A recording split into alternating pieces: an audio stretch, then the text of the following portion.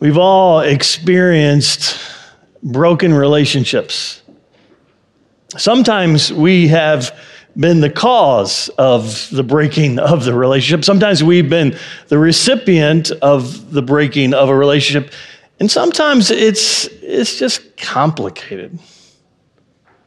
The Beatles were about relationship. And Paul McCartney met John Lennon on a church stage, St. Peter's Church stage, July 6, 1957. It was no romantic overnight sensation for the Beatles. John at that time was leading a group called the Quarrymen. And Paul came to the church festival to hear them play.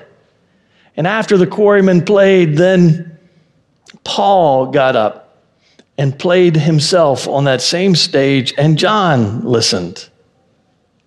A few weeks later, John asked Paul to join the band, and the musical sensation that we've known as the Beatles began. I love that they met on the church stage. I mean, may the church always be the home of the artist. May the church always be the place of music. May the church always be the birthplace of beauty. May we always be the place that artists find their beginning.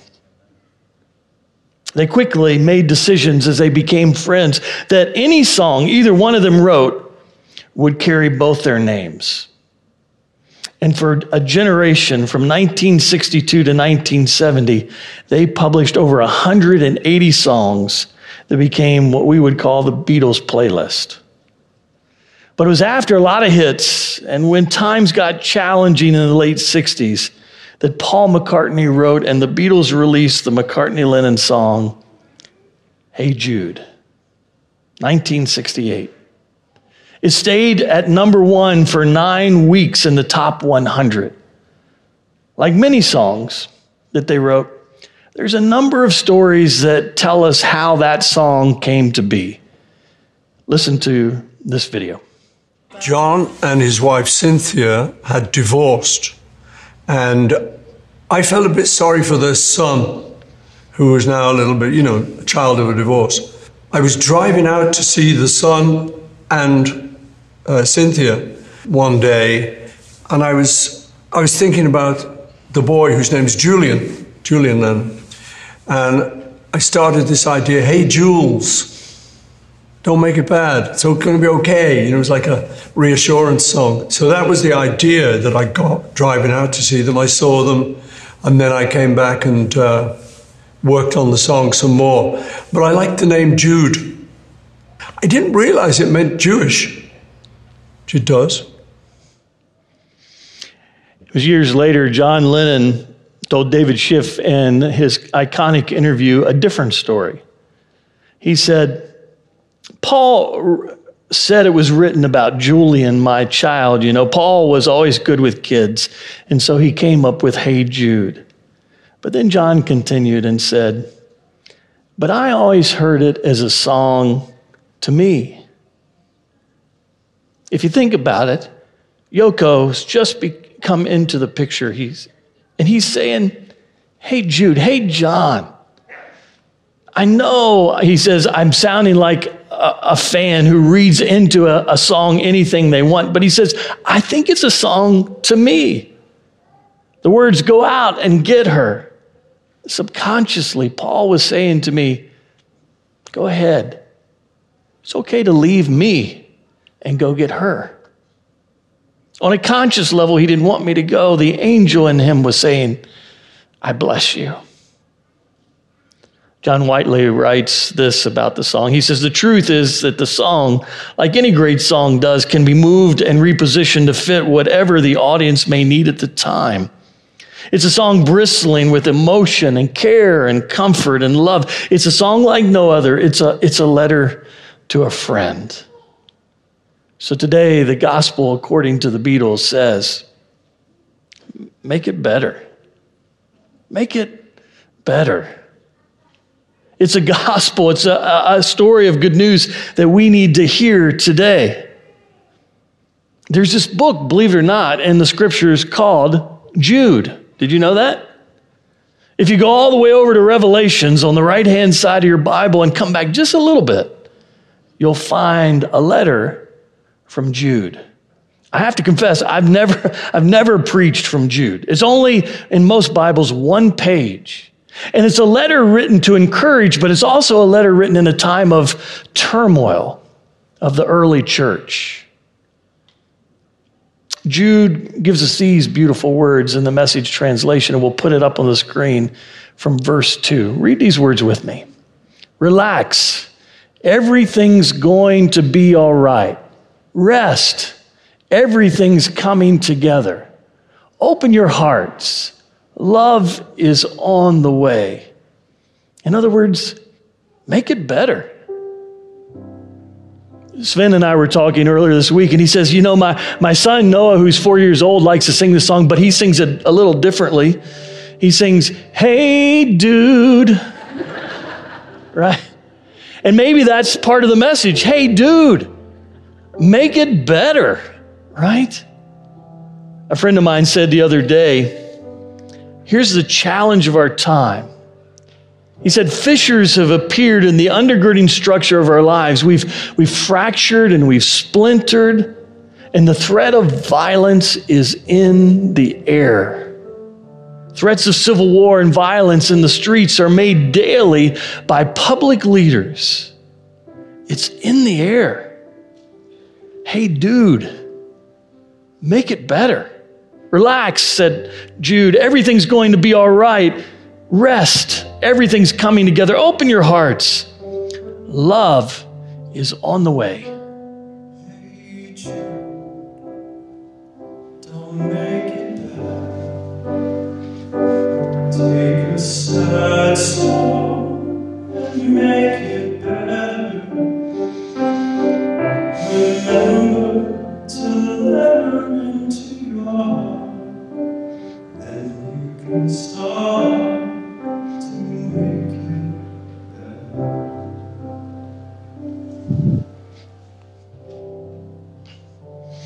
How do you open your life to make it better? In this time where the fissures seem to continue to appear, in this time where the threat is in the air, Barbara Brown Taylor put it like this. She writes, the only clear line I draw these days is this. When my religion tries to come between me and my neighbor, I choose my neighbor. Jesus never commanded me to love my religion. And I would add, when politics tries to come between us and our neighbor, choose your neighbor. Jesus never commanded us to love our politics. Anytime you feel the pain, play Jude, refrain. Don't carry the world upon your shoulders. Well, you know that it's a fool who plays it cool by making his world a little cold. Na, na, na, na. This is why it's so important for us to be part of a worshiping community. Because we are being daily discipled by our choices of media, to the left or to the right. And we need to be part of a worshiping community that's full of people from the left and the right and in the middle, that reminds us we're part of something bigger, that God's bigger than our politics. God's bigger than the visions around us. God can unite us as we come together and worship one voice. This challenge of making it better, this call to another way of living, it's not easy. And even the disciples at times, they would come up to Jesus and say, are we doing it right? Is this how you make it better? Simon Peter comes to Jesus in the Gospel of Matthew at one point, and he asked this hard question, how big is this forgiveness thing you got going?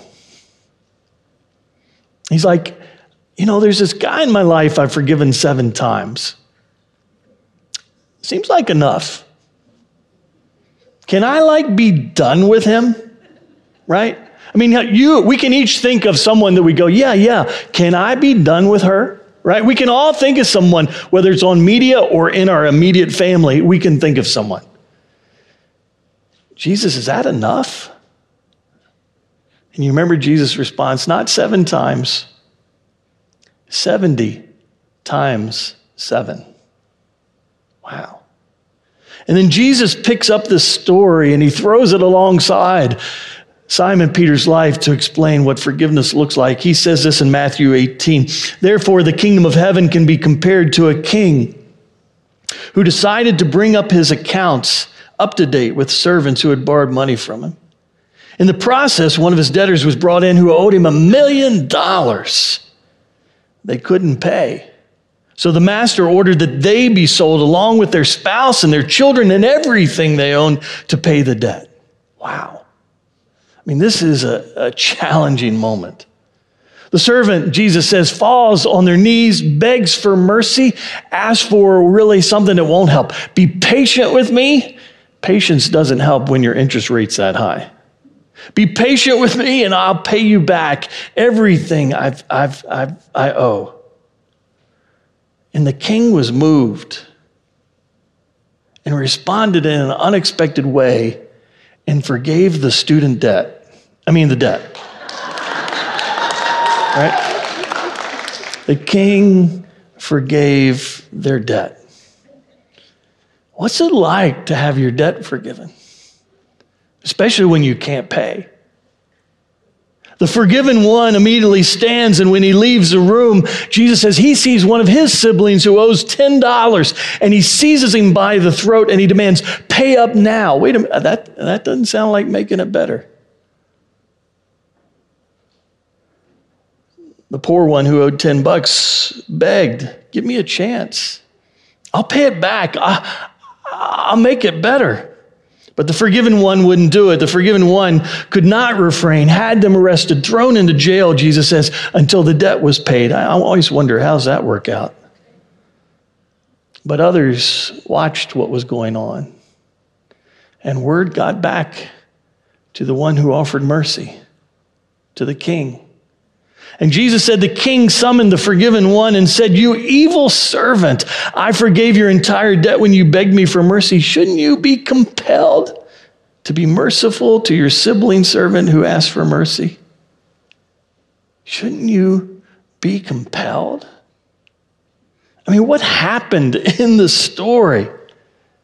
Unexpected forgiveness comes. Unexpected forgiveness is offered. Grace is offered. And there's this biblical idea that when Jesus offers us grace, that we will do the same.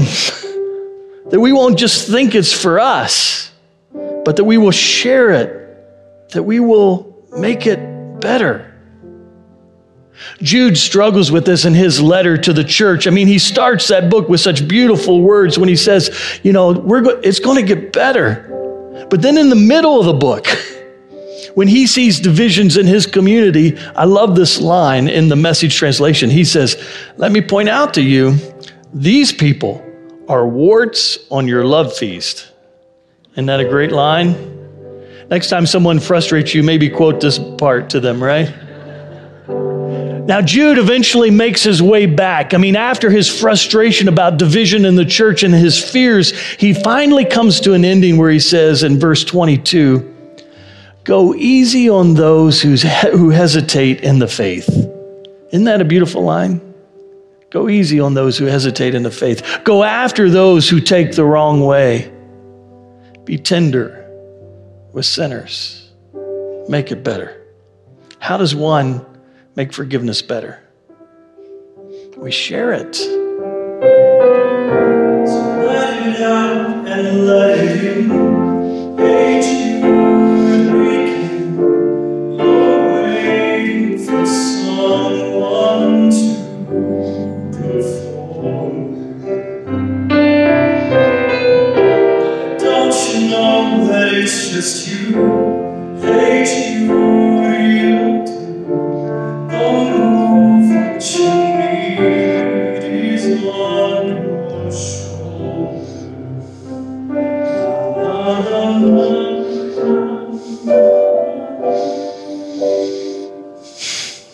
make it better, this idea it's embedded in the Lord's Prayer. Lord, forgive me my trespasses as I forgive those who trespass against me. Forgive me my sins as I forgive those who sin against me. It's embedded in the great commandment. Love God, love your neighbors yourself, and make it better.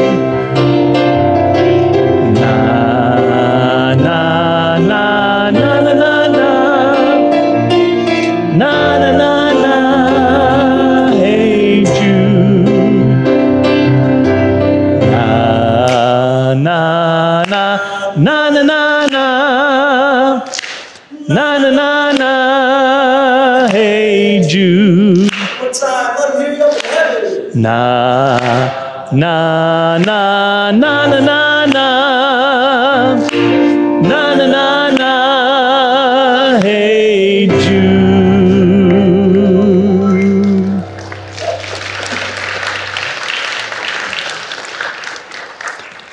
Well, you don't get out of here without some action steps, so hold on. How do we live this gospel according to the Beatles? It says, make it better. Well, here's 3 steps. Make it better through community. You've heard about small groups and Sunday school classes and opportunities to connect and grief classes. If you don't know about what's taking place in the next couple of weeks, stop out in the lobby. There's a whole list of 22 or more small groups in this campus, at Amity, and around the community that you can be a part of. And if you don't see one that works for you or a day that works for you, then grab Pastor Irene and say, I got an idea to start another one. And I want to make it 23 groups. And let's add this group. Because community is where we get to be known. Community, small groups are places where people get to hear your story and you get to hear someone else's story. I hope you'll check it out and say, you know what, we could do that for the next 5 weeks or 6 weeks, or there's some that are just 3 weeks. Check it out, see what fits your schedule, and then join us in community. Second, make it better by serving. In just a minute, you'll get to meet Alex, who's our new youth pastor, and one of the places you can serve is in youth ministry, in children's ministry. Pastor Stacy last week said, I have good news and bad news. The good news is we got lots of kids, and the bad news is we've got lots of kids. Which means we need people to serve and say, hey, I'll be on your team. I'll serve for youth ministry. I'll serve in children's ministry. Again, encourage you to step up and be the hands and feet of God. And then last, make it better by giving. Giving faithfully and giving regularly allows us as a church to make it better in our community. Today out in the lobby, one of our friends is here from Interfaith Sanctuary with the paper. If you didn't get this month's paper, it's not the new one yet, but it's the one that's been here for 2 weeks. You can stop and get it. Give $1. That $1, they get to keep a portion of that for themselves as they work to make their life better and step up. They're over by the coffee table today. So if you haven't, it's a paper written by people experiencing homelessness, sold by people experiencing homelessness, so they can make it better. Let's pray together. Pray with me. Hey, God, thanks. Thanks that you give us even the letter of Jude in an attempt to make it better. You tell us to relax, that love is on the way. May we look at our lives and find a way to use our lives to make, even today, make it better for someone else. As we serve, as we love, as we forgive, as we offer them grace, as we welcome someone new in this space. May together we make it better. It's in the name of Jesus the Christ. Amen. Amen. Na, na, na.